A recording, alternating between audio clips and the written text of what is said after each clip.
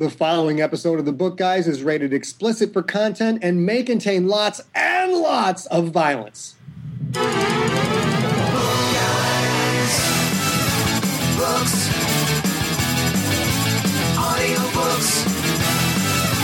Audio dramas. Podcasts. Book Guys. Book Guys. Book Guys. Book Guys.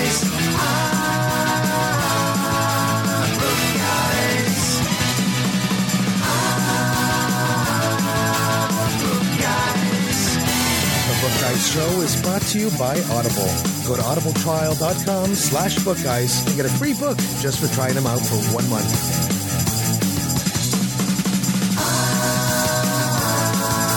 Book Guys.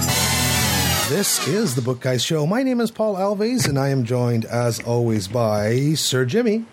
How you doing, Sir Hey, Jimmy? everybody. Live here from North Carolina. Everyone complains when I don't play the jingle, so Sir Jimmy.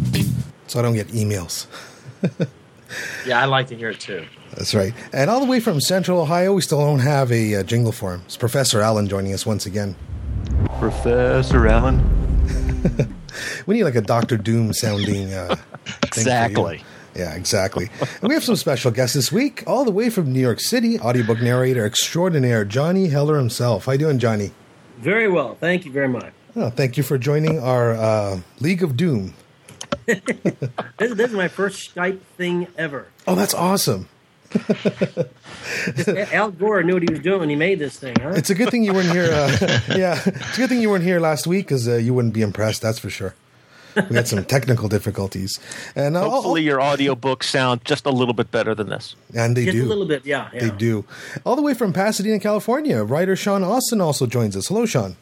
Hey, nice to be here. Oh, you got that Adam Curry deep voice going on today. I don't know how that happened. Maybe it's from being in the ocean all day. That'll do it. So, gentlemen, we usually start off talking about what we've been reading, what's on our nightstands, what's on our devices, on our iPhones, on our iPads, our Kindles, that kind of thing. And I just finished one of the latest Dark Tower book, and I am without book right now. I'm going to choose one tomorrow in the morning at random on the way out the door. What do you got going on, Professor Allen? I am just about finished with an epic fantasy novel by Jim Butcher. This is not his Dresden Files series, but his other epic fantasy series, the third book called Cursor's Furium. Probably knock it out tomorrow. Yeah, and you're audiobooking it or reading it? Yes. Yep, audiobook. I'm on the last disc. Nice. Sir Jimmy, anything new going on? Any new books being hollowed out? Yeah, I got somebody that sent me 3 of them to turn into one little hollow bookcase. Interesting books. It's one of them is the one he wants on the front is that book about O.J. Simpson that says he's innocent and you can prove it. Right. Okay. Is it big enough to fit like knife and gloves? Yeah, I think so. Okay. And Innocent of selling sports memorabilia? Oh yeah. He's making sure he's trying to hold on to that stuff. And my wife Trish and my son Nobot are both reading Echo's Revenge. Ooh, that sounds familiar, Mr. Sean Austin. How you doing? I'm doing great. It's good to be here. I'd love to hear what they have to say. Absolutely. Will they be joining us, Sir Jimmy, and talking about it a bit? Oh, absolutely. They're sitting right here, right now. So whenever it's time. I think they're getting kind of hot. Are they? The Hollowbook bunker not quite air conditioned yet? Is that what you're saying? It's not air conditioned, and we're all sunburnt, and one's having to sit on the other's lap because we're limited with the microphone and the headphone hookups here. So and the seats. Yeah. One's cranky. All right, you got to put in a request to the Book Guy Central to get you some new seats and an air conditioner. Let's start off talking about Echo's Revenge then. Sean, please tell us a bit about Echo's Revenge, the ultimate game. Well, I wanted to write a little story for some gamer friends of mine, and having come out of the simulation industry, making simulation experiences, I wanted to also include a bit of the technology and what it's like to create or engineer a large project. And unfortunately, maybe sometimes have it get away from you and create havoc in the world. And so that was the idea behind this this novel series, which is about a game creature that for some reason is built in reality and gets away from its game designers and does some pretty terrific things to its the master gamers who have beat it online. And so that's basically what the series is about. And thus the title, Echo's Revenge. Correct. Love it. Now, Sir Jimmy, your wife and son have both been reading Echo's Revenge? Yeah, every night. That's the last thing they do before they go to bed. And from the very get-go, I think they were really enjoying it. They're both sitting here. Yeah, get Nobot on the micro. What's it called again? Microphone. He's right in front of the microphone. You got to prompt him to say something. Nobot, tell us about the story. What do you think so far? Well, so far we're at one of the best parts where they finally meet Echo and they see him. Right. And he's reaching for him, trying to grab him. Oh, so are you going to read a little bit more tonight before you go to bed? Probably, yeah. There you go. So Sean, this seems like a topic like involving video games as the topic of the book. There, a great way to get young lads to pick up a book. Well, I hope so. A lot of the book is about the social aspects of gaming and what happens when you pull that virtual world into the real world. And it's about a group of gamers who they're basically all being kidnapped and no one knows why, and they're all pulled into the real world and have to deal with each other in this kind of reality game that's gotten out of control. So I think where these guys are in the book is halfway down the coast. Basically, two of the guys are brothers, and they're really terrific gamers, and they've got a pretty big life online. They've got a pretty horrible family life, which is why they run away. They're running down from Washington State to Pasadena to try to find their biological father. And they just start noticing all their friends, all the best gamers in this game are being kidnapped. I think this scene is in San Francisco where they first encounter Echo and actually know or realize what it is and that it's been stalking them all the way down the coast. So I won't give away this scene, but it's the first pretty terrifying scene with this thing after them. Yeah, and how many books are you planning on the series? Because this is version 1, I believe it's called. Well, I've written the first 2. The next one will come out in May, and there should be 7 altogether. I've mapped out most of the third one and part of the fourth one. So I'm going to try to put them out every 18 months or so. Nice. 18 months. Give some content to it. Being a gamer, thinking about being a gamer, how much they've tried to change it up so that it's like gaming is real life now. Exactly, and that's part of what I do is I write one book, and then I keep talking to my friends who are gamers and gamers online, and what I do is take all that information every day, and I'm rewriting the second book right up until the minute it's ready to go out. And so what I try to do, I'm going to try to keep every book really fresh that way. That's a great way to keep it current. Now, you said you were in simulation entertainment. And what exactly does that mean? I was building these sort of ride experiences like Race for Atlantis that's playing at Caesar's Palace. They're basically, you take an IMAX theater, a dome, and project 3D images, and you've got a motion platform, and it's a motion simulation experience about 4 minutes long, and I produced about 15 or so of these experiences. And they're very, very physical, very intense. They're like the Simpsons ride or the Back to the Future ride, those kinds of experiences. So spent a lot, many, many years between reality and creating artificial realities. So it's sort of the pretext for some of the themes in the books. You were going with that write what you know philosophy. Pretty much, and also what's very intriguing to me is the working on projects, especially engineering-related projects for multiple years, and kind of designing it and not really knowing if it's going to work until it actually works, and all the pressures and financial pressures and creative problem solving you have to do to get to that point. So that's the sort of realm I address in the second book. It's how this creature got away from the game designers, and how intense the whole kind of fast-tracking design process goes, and the sort of exhaustive process, basically. You might hear some static in the background. It's just because I've been bringing up echohunt.com. I love it. The mic in the book, how they were talking, and the Right. more he knows it, and then also when they see Asa, and he's shaking the jacket at him. Right. Yeah, that would just trigger me to jump out the window no matter what. Well, Asa is quite a character. He's any guy's nightmare. He's his mom's boyfriend, who is extremely controlling and wants these guys to, just all the time be doing everything he commands. So it's kind of a nightmare of a household. And in a way, the whole book goes on to echo that kind of idea of this very powerful creature controlling or trying to control you, and sort of breaking free of that. Now, Sean, how much involvement did you have in building the website for the book? Because it's pretty interesting.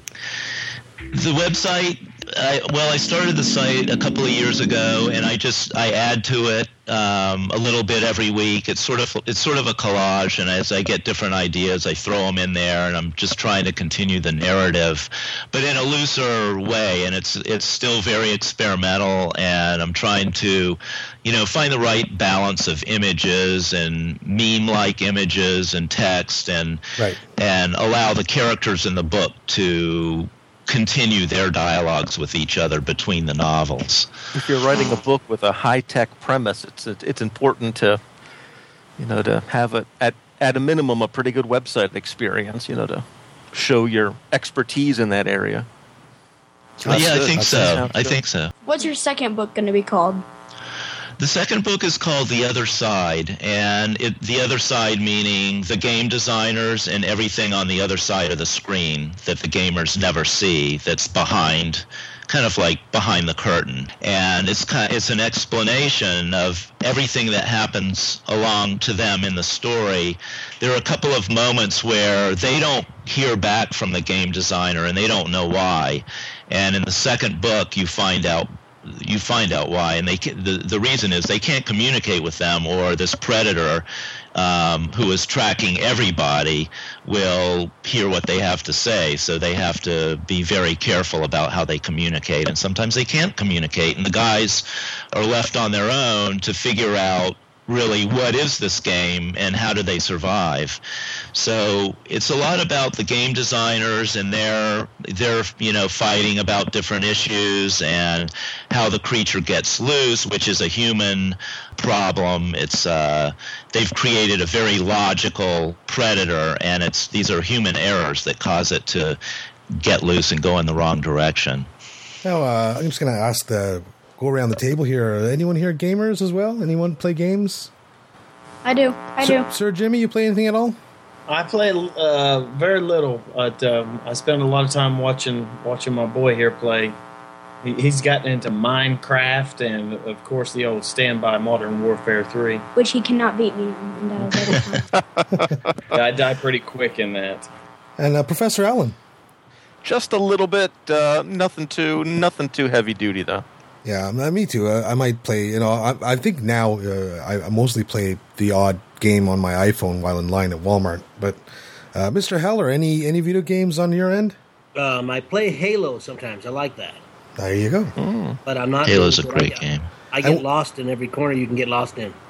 I have a friend who joins me. We do competitive play. Cooperative play. Otherwise, I wouldn't do it at all. There you go. And Mr. Austin, you're the author himself. What games do you prefer? I like Halo too. I mean, I started off playing just really fun little games like even Tiny Tank and Pokemon, and ended up in Modern Warfare and Halo and Call of Duty. But I really like Portal 2. I like to bounce around in that game. And the Portals are a lot of fun. Lots of mind games going on in there. Yeah, exactly. What's your favorite out of those? My favorite, because I'm writing and working on all this stuff so much, is really Portal 2. It's more like therapy for me. That's right. You get to shoot up a bunch of people and no one gets harmed. Exactly. So next May is when we're looking forward to the second in the series. We will put a link to the first in the series, of course, as we always do in our show notes on the site. And Sean, where can people reach you and find your stuff? Easiest place is echohunt.com, and everything branches out from there. Very nice, very nice. We're going to take a quick little break, and when we come right back, we'll chat a bit more, of course, and we'll be back and talk to Mr. Heller about his audiobook narration. Oh, I'm sorry. Did I break your concentration? Hi. Now that I've got your attention, I'd like to tell you about a great little podcast. Tell me about it. Well, okay. It's called Seventh Row Center, and it's hosted by me, Alex the Movie Guy. I work for Kaiser Soze. Anyway, every week I get together with Weekly Animated's David Hickson. These men are the leaders of a terrorist organization wanted for the abduction of a little monkey.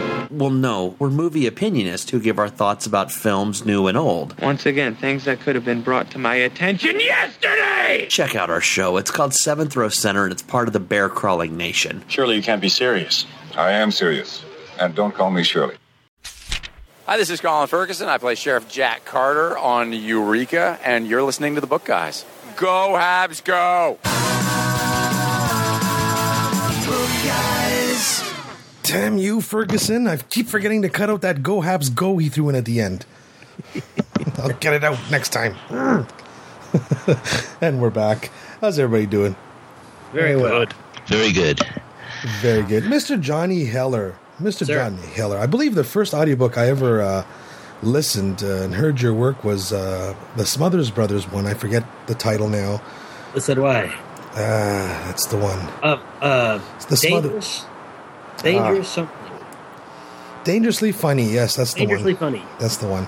And that was I spent my first 12 hours with you on that one. Oh, I'm glad someone listened. I thought that was a fine book.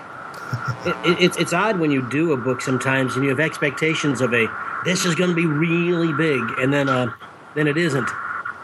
Wow, it sounds like I'm on a highway. Yeah, it does. Give me 1 second.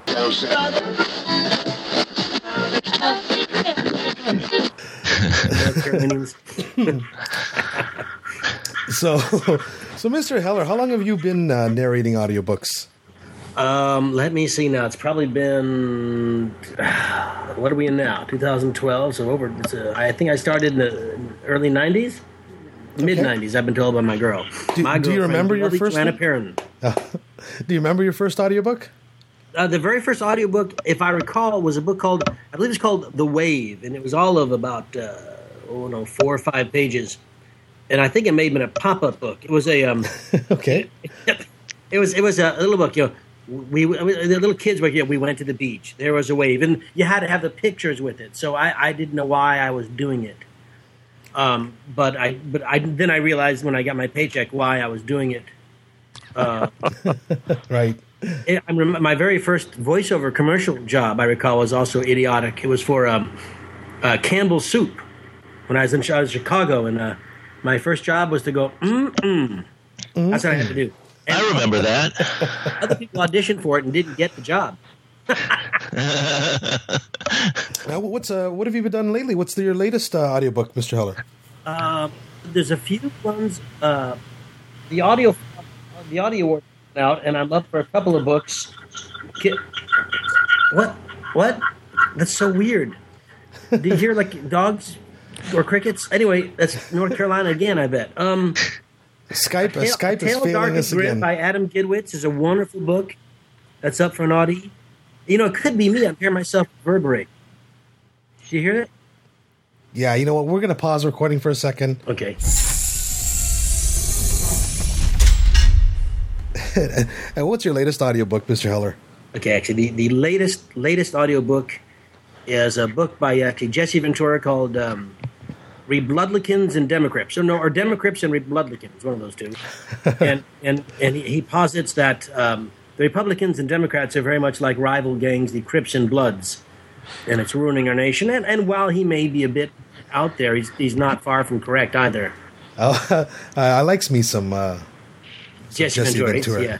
If you don't hear him, but just read his words, then he sounds a little more intelligent. Yeah, if you don't see him, because he was going around. Yeah, he looks like young Frankenstein. Looks like Peter Boyle. A little he needs a hairstylist. I mean, shave your head off, son. Shave your hair off. Like he goes around with this like crazy Frankenstein doctor thing going on. Even Hulk Hogan wears a kerchief, for God's sakes. Right.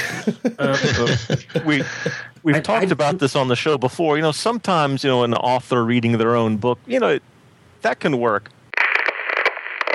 Yeah, I was saying we've talked about this before on the show about, sometimes it works when an author, reads their own book. But I think for Jesse the Body, I think you're right. You might want to bring in a professional for that one.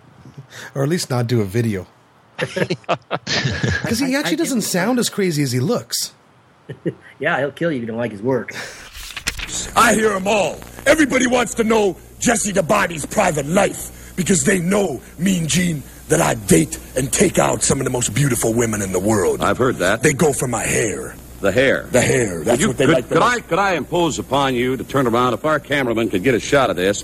Where in the world would one man in the street go, or a woman for that matter, to get one's hair done such as yours? Opal's Glamorama. Opal Gardner. Opal Gardner, Pine Valley. I will say, in my experience, authors reading their books frequently doesn't work out because authors are generally decent writers, and that's where it ends. I agree with that. I know that at recorded book studios here in Manhattan, a lot of times an author says, I want to, because they've written the work, they want to be married to the project throughout. And if indeed they have some acting chops, they should do it. But a lot of times an author will say, I'd like to read the book, and the head of the studio, Claudia Howard, will say, let me have a few people audition, including yourself, like a couple minutes. And the author will listen to all the auditions, and rarely will they pick themselves. Yeah. And Stephen King recently, you got to hear this. By the time Canfield, the Jefferson Ranch's newest proddy, which is to say hired hand, reached the home place, the screaming had... Oh, my ears hurt already. That's The Wind Through the Keyhole, The Dark Tower. And, I mean, when you compare that to like, the Frank Muller, or Frank Muller. With Roland sitting upon the beach of the Western Sea watching the sunset. The man in black is dead. The gunslinger's own future. And Frank Muller does voices, and so does George Goodall. He did some great voices for the series. And then you get this squeaky voiced author comes on and kind of, steps all over all that great audiobook narration that gone into that series. It ruined there's a series that I'm real happy with. Do you see Castle on television on ABC? Yeah, I noticed that. I haven't read any of the novelizations, but I noticed you've done probably all of them. I've done all of them, yeah. All three thus far. Allegedly written by Richard Castle, and they're cleverly marketed to have only Nathan Fillion's picture and Richard Castle as the author. That's right. So people get it thinking that's Nathan Fillion doing the work. So if you go to Audible or other websites where anybody can write what they think, They don't like me because I'm not Nathan Fillion, which has been a complaint of mine for years now. I was going to ask you about that. I've listened to the first two of those novels that have spun out, and I swear the third is on my list. The third's up for an Audio Award. Hopefully on June 3rd I'll win one. I got to put it on my list. Your shelf for Audio Awards must be humongous, Johnny. What's that? You've got a lot of audio awards, do you not? I'm 2 for 4 so far. Nice. Yeah, and I'm up twice this year, but I'm always against. I have to beat out Weird Al Yankovic in the children's department, and and I have to beat there's someone else I forget now. It's another star. Usually, stars can wall up any typical actor. Right. Like Audible is called these A-list narrators. These great film stars who've never actually narrated a book, but they're A-list now. Right, and the people judging the thing know that they'll get to meet these guys if they vote for them. Yeah. Well, they're not going to show up for this shit. Unfortunately, I'm showing up because it's about 3 blocks from the house, and I already own a tux. So I figured, why not? On those Castle books, was your performance at all influenced by the show? Because the characters are sort of related to the. I mean, they're related, or was your take totally independent? Sort of, how did that work out? If I do I read a lot of detective stuff just for my own enjoyment. I like the film noir style, but I happen to be a huge fan of the Castle show.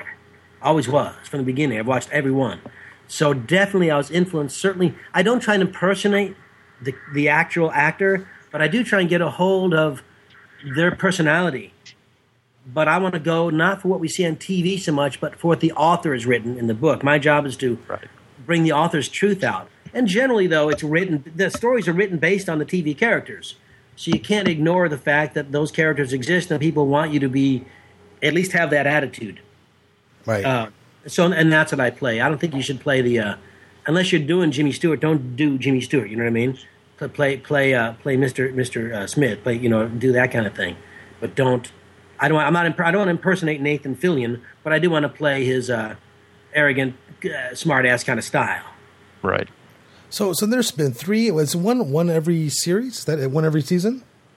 Well, one book. Yeah. There has been so far. Yeah, I'm doing the newest one, book 4. I just got booked for. I start July 9th. It's called Frozen Heat. I have not received the text yet.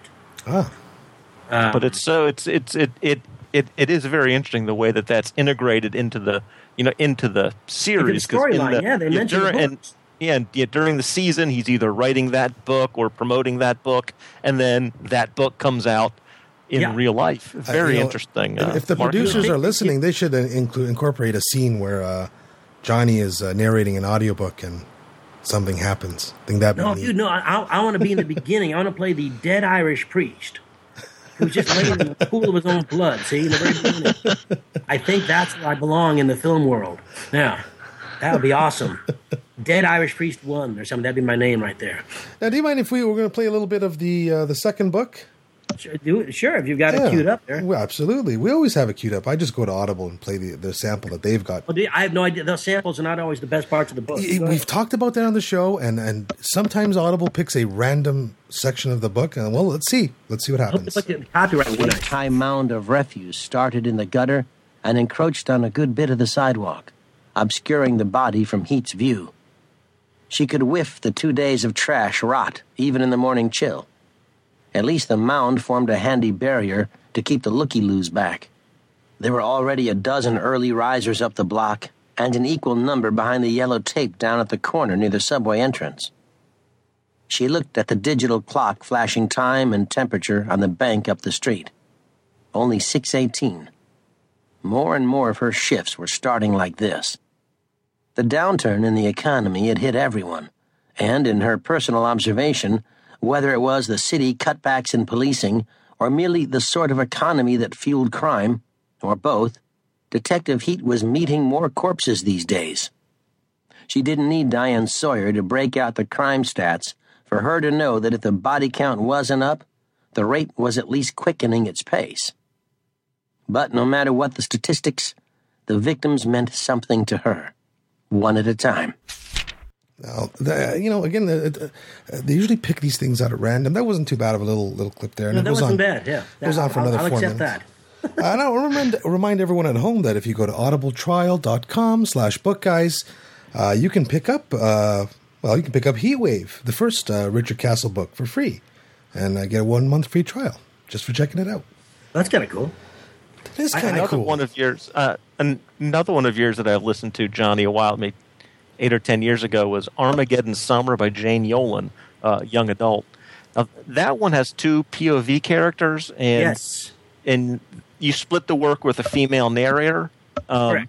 I think Panic by Michael Lewis you did, that had multiple narrators. That was a nonfiction book. Is that your preference to do just male voices, or who decides that, I guess, is probably the question. Interestingly enough, all the work I do with is single voice narration. It's me doing all the characters, which is what every book narrator actor prefers.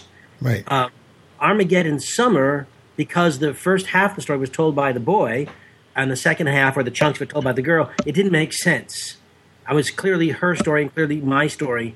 And that was the only time, actually, there were about maybe 6 or 7 pages where they had a dialogue, and we together in the booth for that.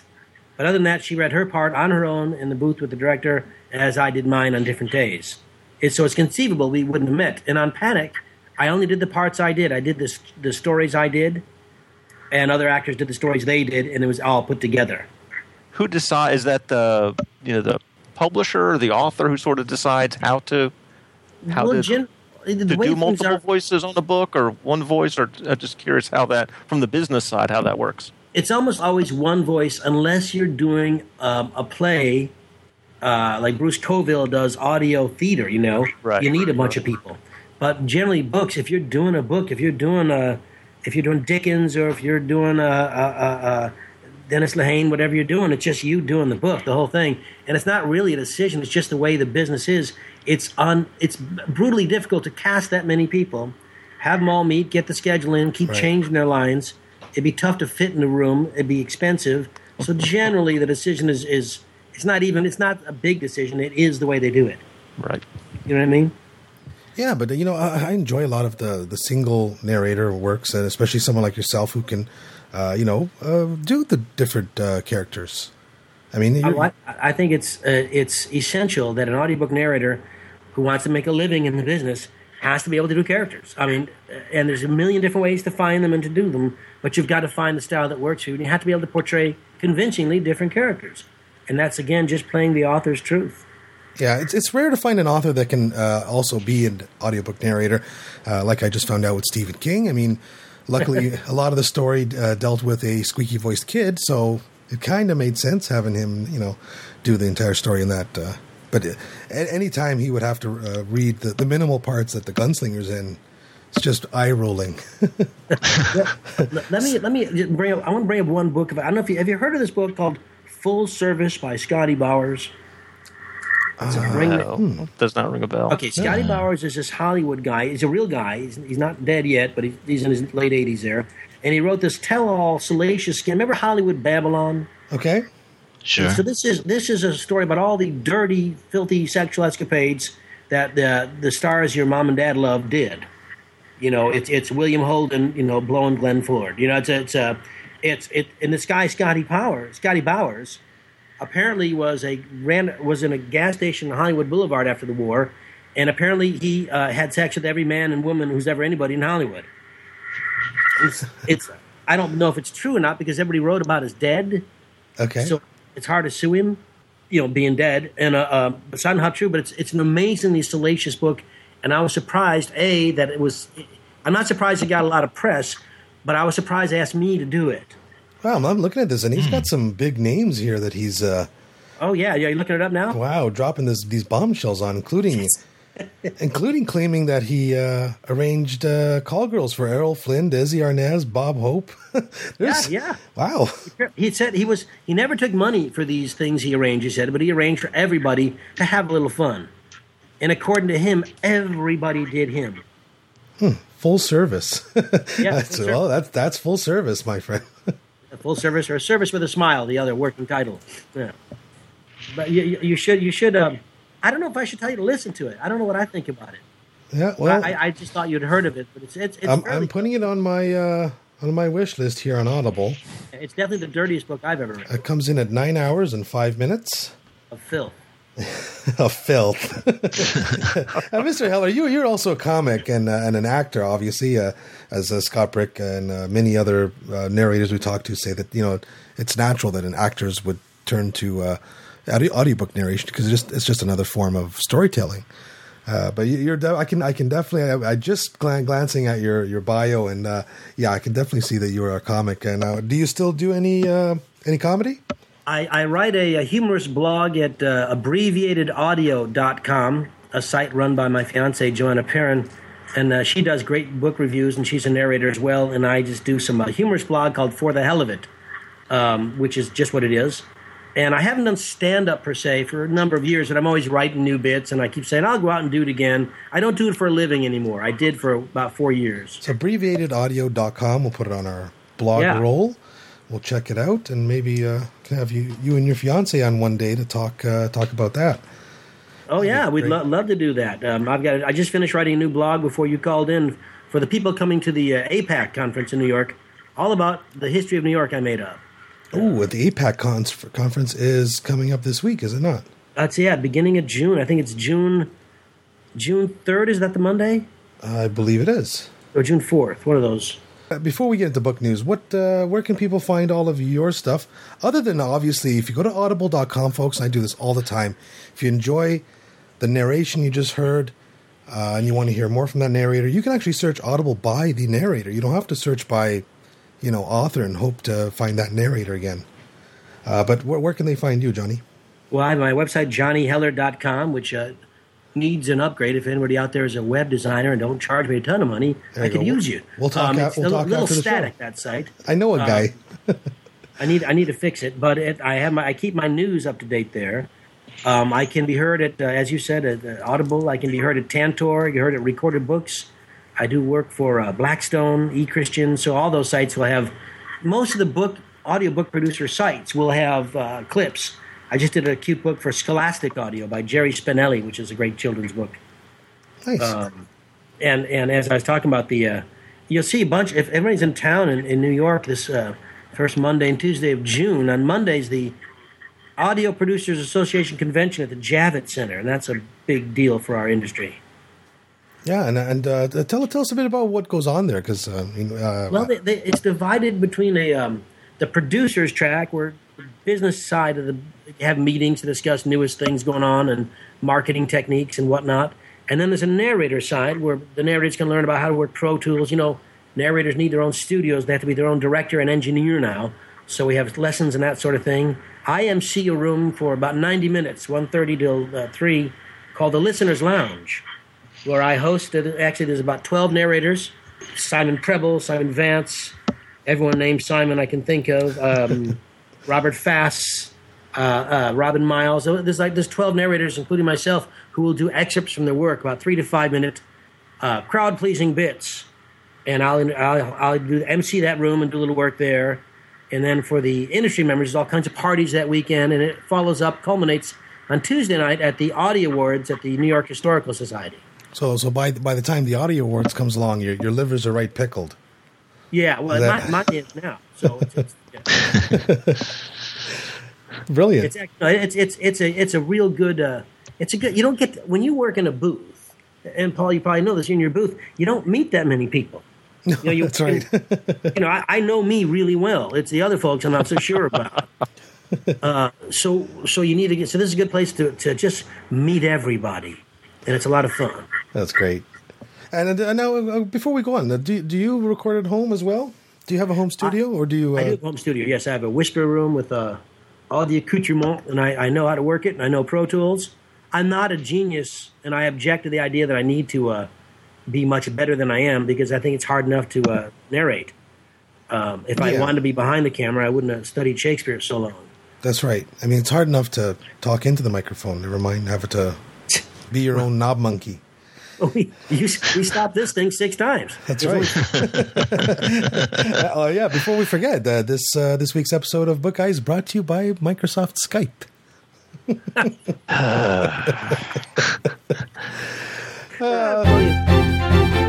Book news. Let's do some book news. I found this one on Reuters. This is actually one of the stories been getting a lot of hits on bookguys.ca and bookgirls.ca. I was going through some Reuters articles, and I found an article saying that Bloomsbury, the publisher of the Harry Potter series by author J.K. Rowling, said it was counting on a new Rowling 3-book box set tied into the Potter series to support its sales. And this was more of a sales call, or a sales meeting talking about sales by Bloomsbury, and I think someone let the cat out of the bag. New trilogy from J.K. Rowling coming soon. I thought the news had been out. Was it accidentally released, you're saying? Yeah, it was accidental. Wow. Is Jim Dale going to do it? I don't know. We don't even know what it is, right? Johnny, put your name in the hat. Yeah, I'm sure. I'm sure I'll get that. Yeah. Game of Thrones video game coming soon to Facebook. Game of Thrones based on, of course, George R.R. Martin's Game of Thrones series. I keep getting the ice and fire reversed. Song of Fire and Ice. And apparently George R. R. Martin himself has commented recently on his blog, and he said that he demoed the Facebook game and was impressed. And I'll never play it because it's on Facebook. Yeah. And Professor Allen, I think you had a little bit of news on the site, and here's your jingle. Comic books, comic books, comic books. Something about the Wall Street Journal. Yeah, they had it was in their book review section yesterday.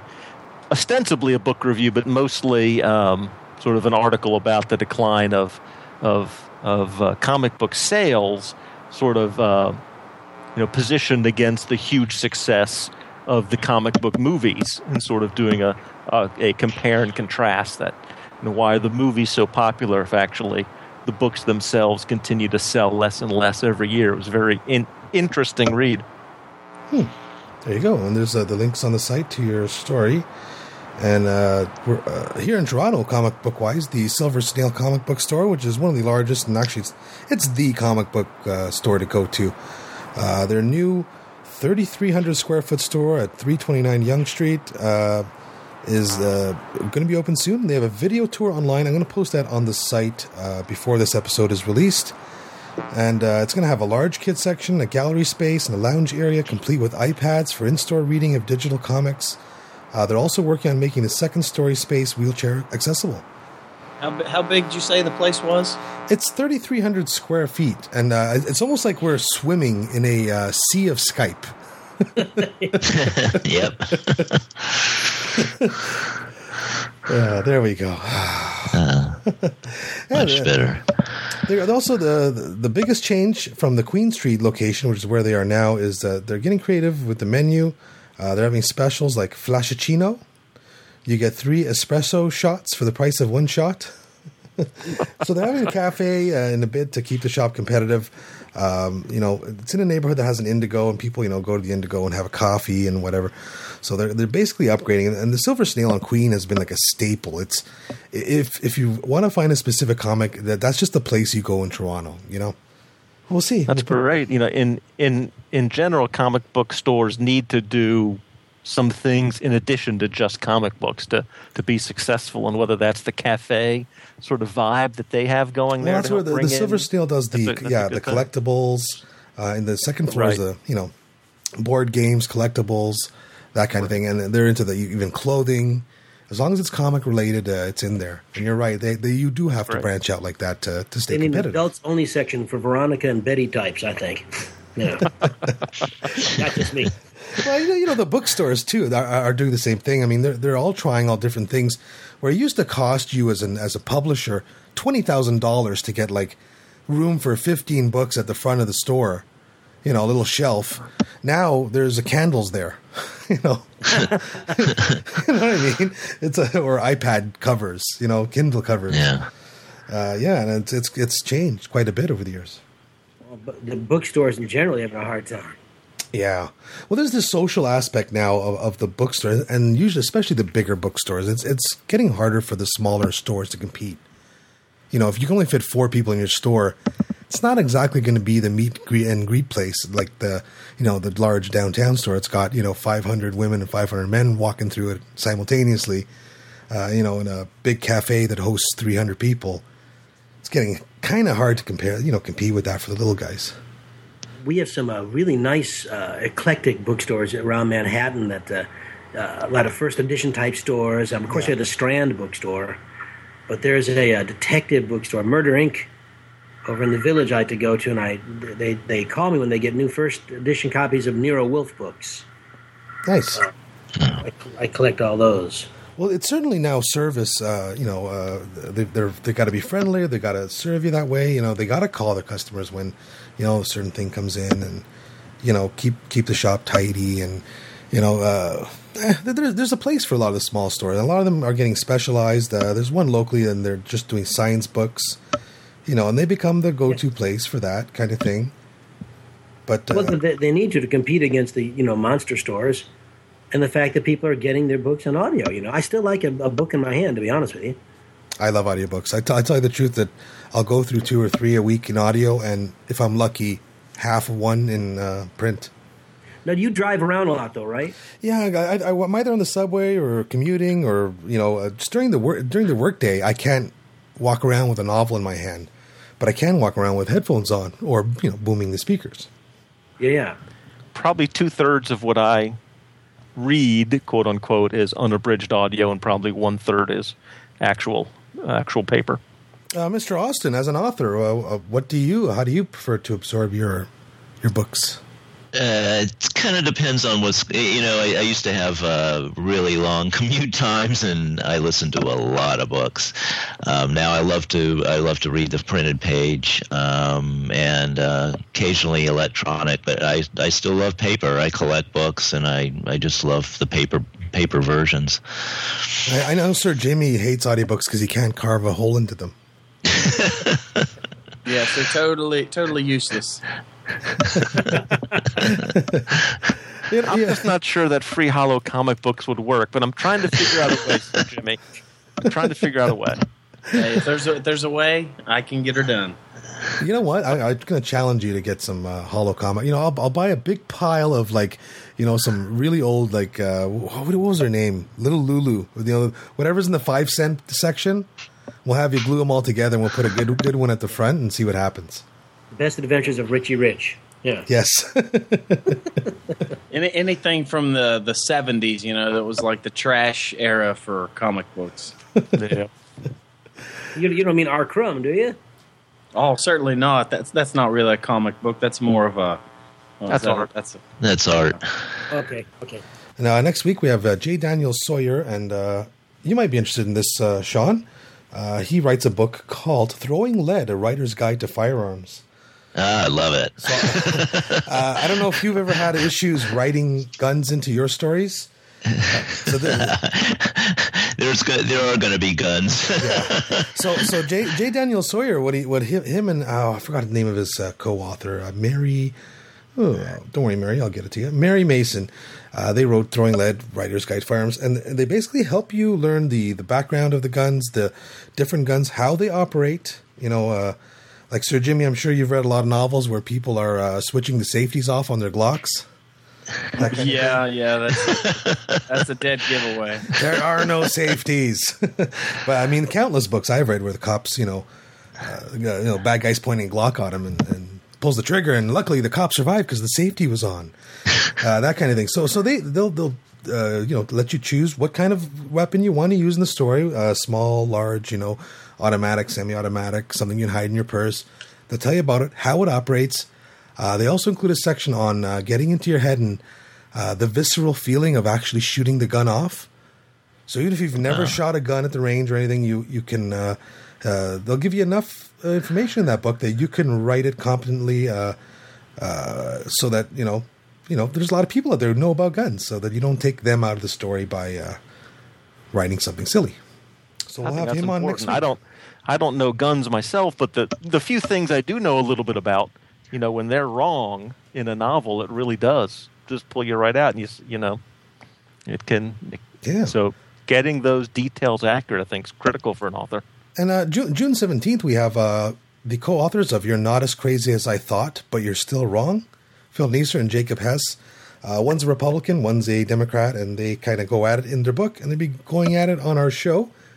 As well as Brian Brushwood on that same episode returns to talk about Scam School 2, which is out on the 19th. And sometime between now and then, we're going to have Padre SJ from Twit on the show as well. We'll have to be on our best behavior, gentlemen. There will be a priest in the house. Yeah, his new show is coming up. What's it going to be called? Friar Tech. Friar Tech was the. But he has said that he's a Jesuit priest. So a friar would be a Franciscan priest. So it doesn't work, and they're still working on a name. Maybe we can come up with really funny. It would be, yes. Well, his show, upcoming show, he talks about tech, and he's a priest. So Friar Tech. Adam Curry came up with that, and it sounded pretty good to me. Sir Jimmy, but before he comes on the show, we got to find a name for his new show. I think we got to help him out. Let's get on the case. Let's do it. And folks, you can always go to bookguys.ca or bookgirls.ca. We always post, with our episodes, we post show notes and where you can find Mr. Johnny Heller's audiobooks and a link to Sean Austin's book. And, of course, there's always links there and posts by Mr. Professor Allen. I noticed your WhoCast post the other day. Yep, just put that up. Yesterday, I think? Review of a couple of Doctor Who-related podcasts. Would you believe I've never heard of Radio Free Skaro? Now, is that a great name or what? I love it. It's like the Resistance, you know. You can't stop the signal, my friend. Mr. Johnny Heller, I want to thank you so much for showing up today. My pleasure. I really enjoyed it. It was a lot of fun. Mr. Sean Austin, thank you very much. Thank you, too. It was a lot of fun. Yeah, and hopefully next time we won't have any Skype issues. Thank you, Sir Jimmy. Professor Allen, it's about that time, gentlemen. Thanks, fellas. We will be back again next week. Same book time, same book channel. Glad to have you guys on board. Hope you come back again soon. And we'll sort out the Skype sometime between now and then. Screw you, Microsoft. See you next week, folks.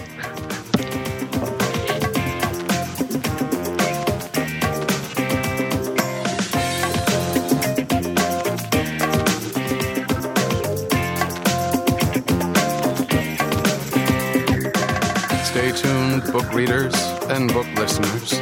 Paul the Book Guy will be back next week. Same book time, same book channel.